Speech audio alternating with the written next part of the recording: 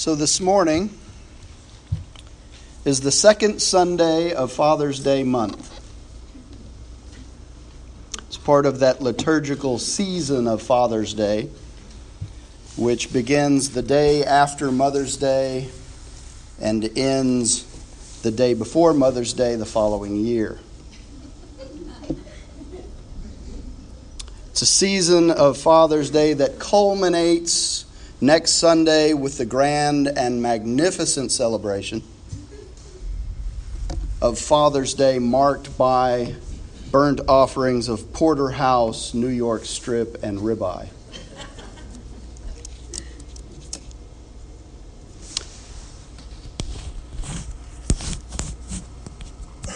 You know, Father's Day is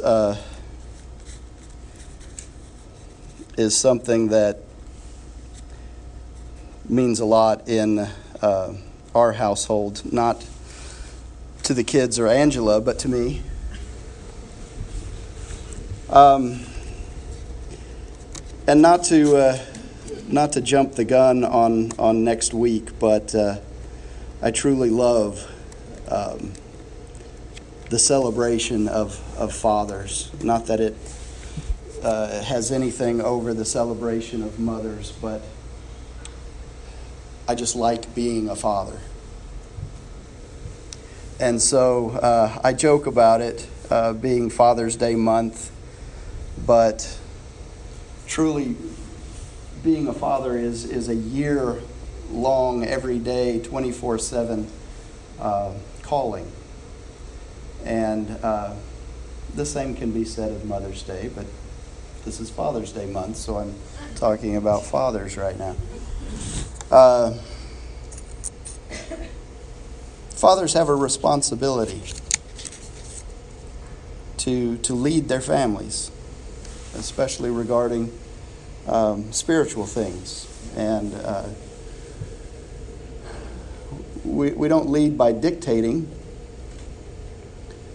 You will pray at dinner, you will this or that. We are supposed to lead by loving our wives, loving our children, and leading by example. And so when the radio says this morning on KSBJ that we are entering the low days of church attendance because of summer vacation and recreation, and I'm not at all saying that we shouldn't do those things. But it is the responsibility, I think, of fathers to make sure that their families understand that God is primary. God is the center. Jesus is the center of our lives. Whether we're on vacation or not, God is primary. And I hope that during these so-called low attendance months, we will prove that premonition of our hosts on KSBJ false. And that we do take very seriously our church attendance, because we are a community of faith and we lift one another up.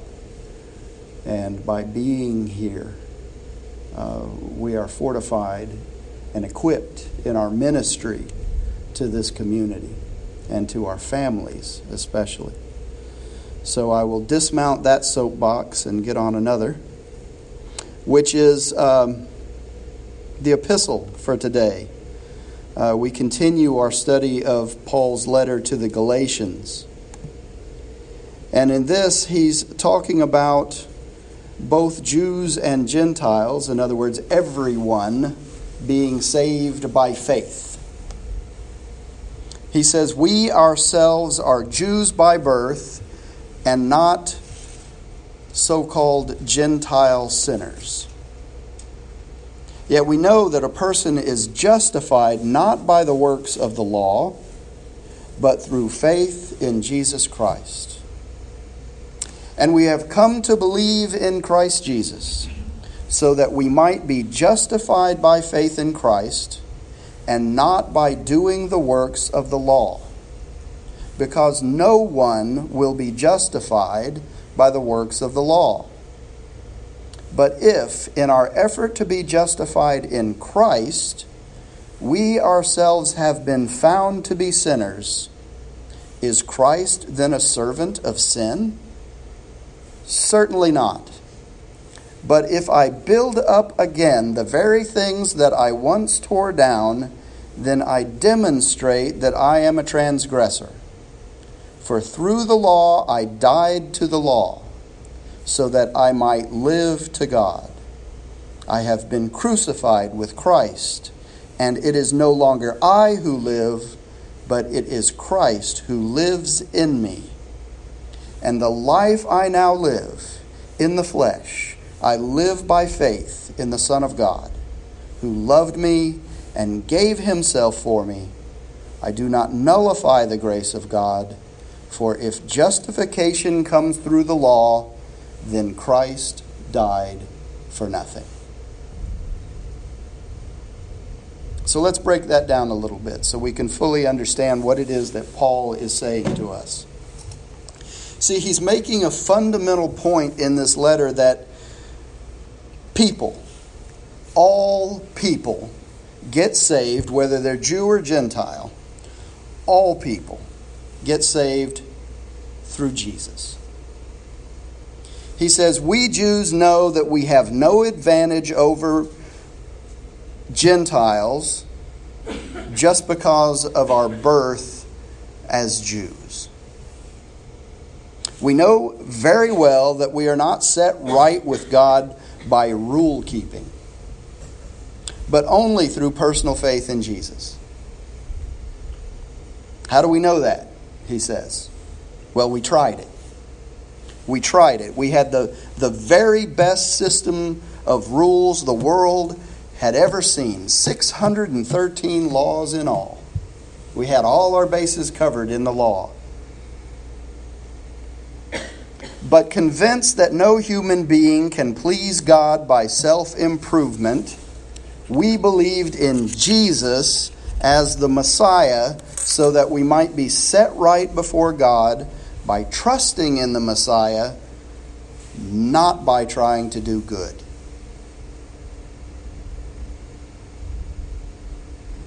We think that way sometimes, don't we?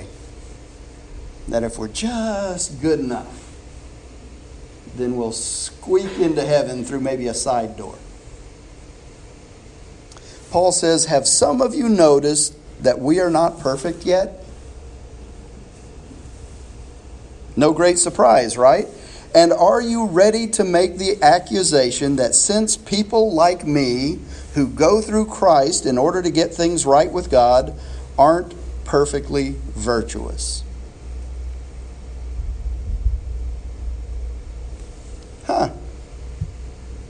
Christians aren't perfectly virtuous, Paul says. Do you know any Christians that aren't perfect? Well, I can tell you there's one standing right in front of you right now. And if Christians aren't perfectly virtuous, Paul is saying, then he's asking the question, doesn't that mean that Christ is an accessory to sin? That's quite an accusation. And if you recall, Christ ate with, met with, hung out with sinners, people looked down upon by the Pharisees, the so-called keepers of the law. And he did that not because he condoned what they were doing, but because he had compassion. He didn't do it because he was a participant in their sin, but because he had compassion on them, even compassion for what was perceived as the lowest of society's outcasts. Because he knew there was no way to show them God's love, no way to show them God's mercy, no way to show them God's grace by keeping his distance from them.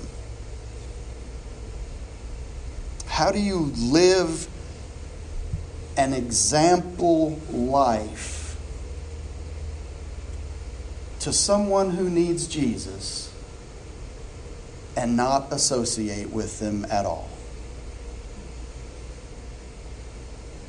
So the accusation, Paul says, that Christ was an accessory to sin, as the Pharisees were trying to say, was frivolous. See, Paul says, if I was trying to be good, I would be rebuilding the same old barn that I tore down. And I would therefore be acting as a charlatan, a fraud. So then Paul tells us the truth about his experience as a Pharisee. See, no one knows a Pharisee like a Pharisee. And Paul was a Pharisee, so he knew firsthand how they thought, what they believed. And so Paul tells us the truth about his experience as a Pharisee, so we get to see firsthand just how impossible it is to be saved without Jesus, and how Jesus makes our personal salvation possible. He says, what actually took place is this. I tried keeping rules and working my head off to please God, and it didn't work. So I quit being a lawman so that I could be God's man. Christ's life showed me how and enabled me to do it. I identified myself completely with Him. Indeed, I have been crucified with Christ. My ego is no longer central. It is no longer important that I appear righteous before you or have your good opinion, and I am no longer driven to impress God. It can't be done. Christ lives in me. The life you see in me, the life you see me living is not mine, but it is lived by faith in the Son of God who loved me and gave himself for me, and I'm not going to go back on that. And then he says finally, is it not clear to you that to go back to that old rule-keeping, peer-pleasing religion would be an abandonment of everything personal and free in my relationship with God? I refuse to do that. I refuse to repudiate, to deny, to reject. I refuse to reject God's grace. If a living relationship with God could come by rule keeping, if a relationship with God could come by keeping the rules, by being good, then Christ died for nothing. In other words, if there was another way, do you think that God would have sacrificed his only Son? And would Jesus have said, I will do that. I will go to the cross. I will hang on the cross and die a horrible death for the children of God? I'll do that, even though there are at least half a dozen other ways that they could get there. No, it doesn't make sense. It's not logical. There's only one way, and that's through Jesus. And if we could only get our hearts and our minds around what Paul is saying here and apply that truth to our own lives, if we could stop trying to impress others with this facade of holiness and righteousness, if only we would be willing to die to self and live through and for Christ. It shouldn't come as a surprise to any of us that we can't fool God. We can't impress him with our works. We can't hide our less than holy thoughts, our human pettiness, our daily mutterings under our breath. We can't impress God with our works and our trying to be good, because the Bible says our best filthy rags compared to the purity and the holiness and the complete righteousness of God are worthless. If we are truly honest with ourselves, our attempts to be pure and holy and righteous will go right out the window the second we get behind the wheel of our car. Or is that just me?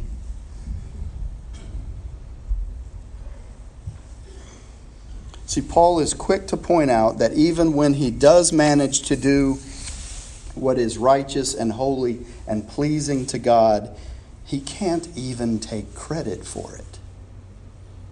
Because it's not him, but Christ, who lives in him, who is accomplishing the righteousness and the holiness. And so by extension, we have to learn to accept that we can't attain heaven on our own merits. We can't be good enough. We can't do enough good works. We can't be active enough in our church. We can't earn enough points to get a pass into heaven. There's only one way, and that's through a very real personal relationship with Jesus, period, end of sentence.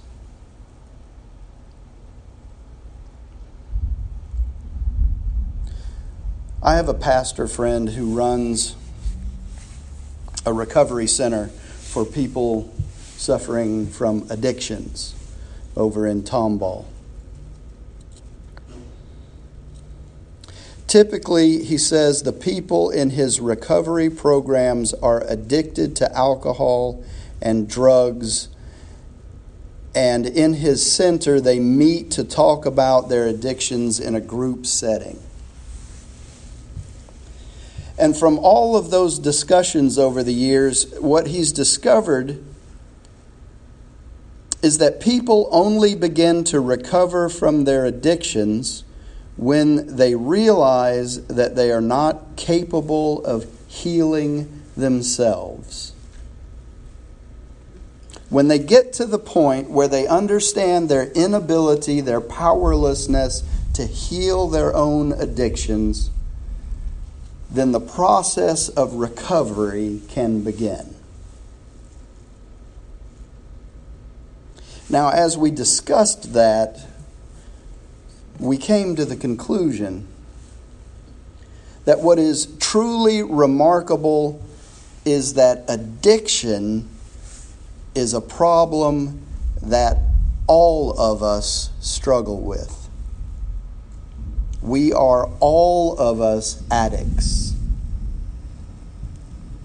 See, addiction is when we look to anything other than the one true source of all healing. When we look to anything other than the one true God for justification, satisfaction, comfort, healing, then we are suffering from an addiction. An addiction to sin, to self, to ego, to the world, to the things of the world.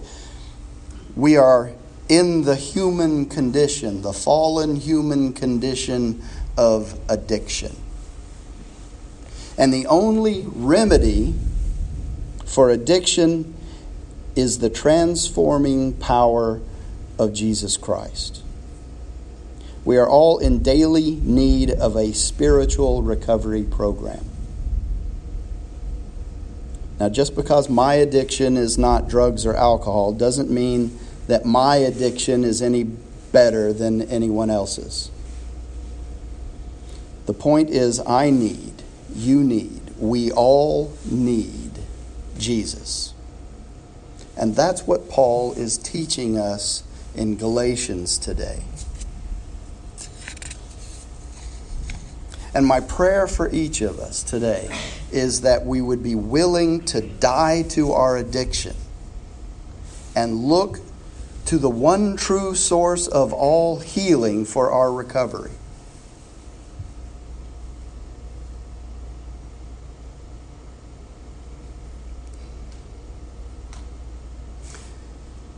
I have seen firsthand recently what happens when we try to heal ourselves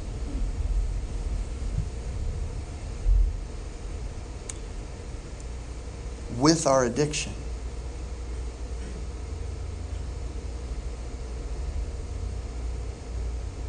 It doesn't work. It doesn't work.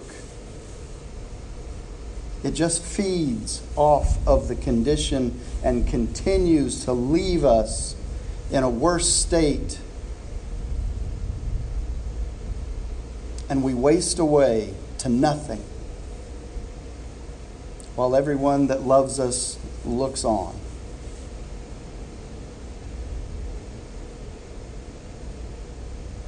Don't be lost to your addiction to the world. Look to Jesus as your guide through spiritual recovery.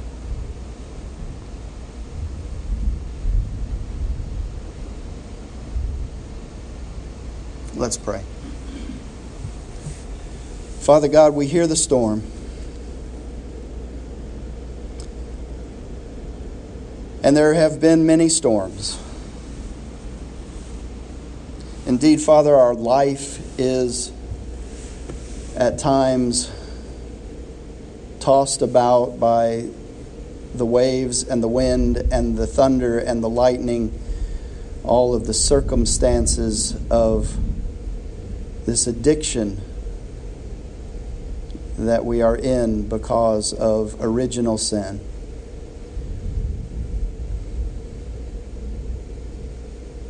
But Father, you are the calm in the storm. You are the one who has the power over the storm. And even more personally to us, you are the one who is willing to walk through the storms with us.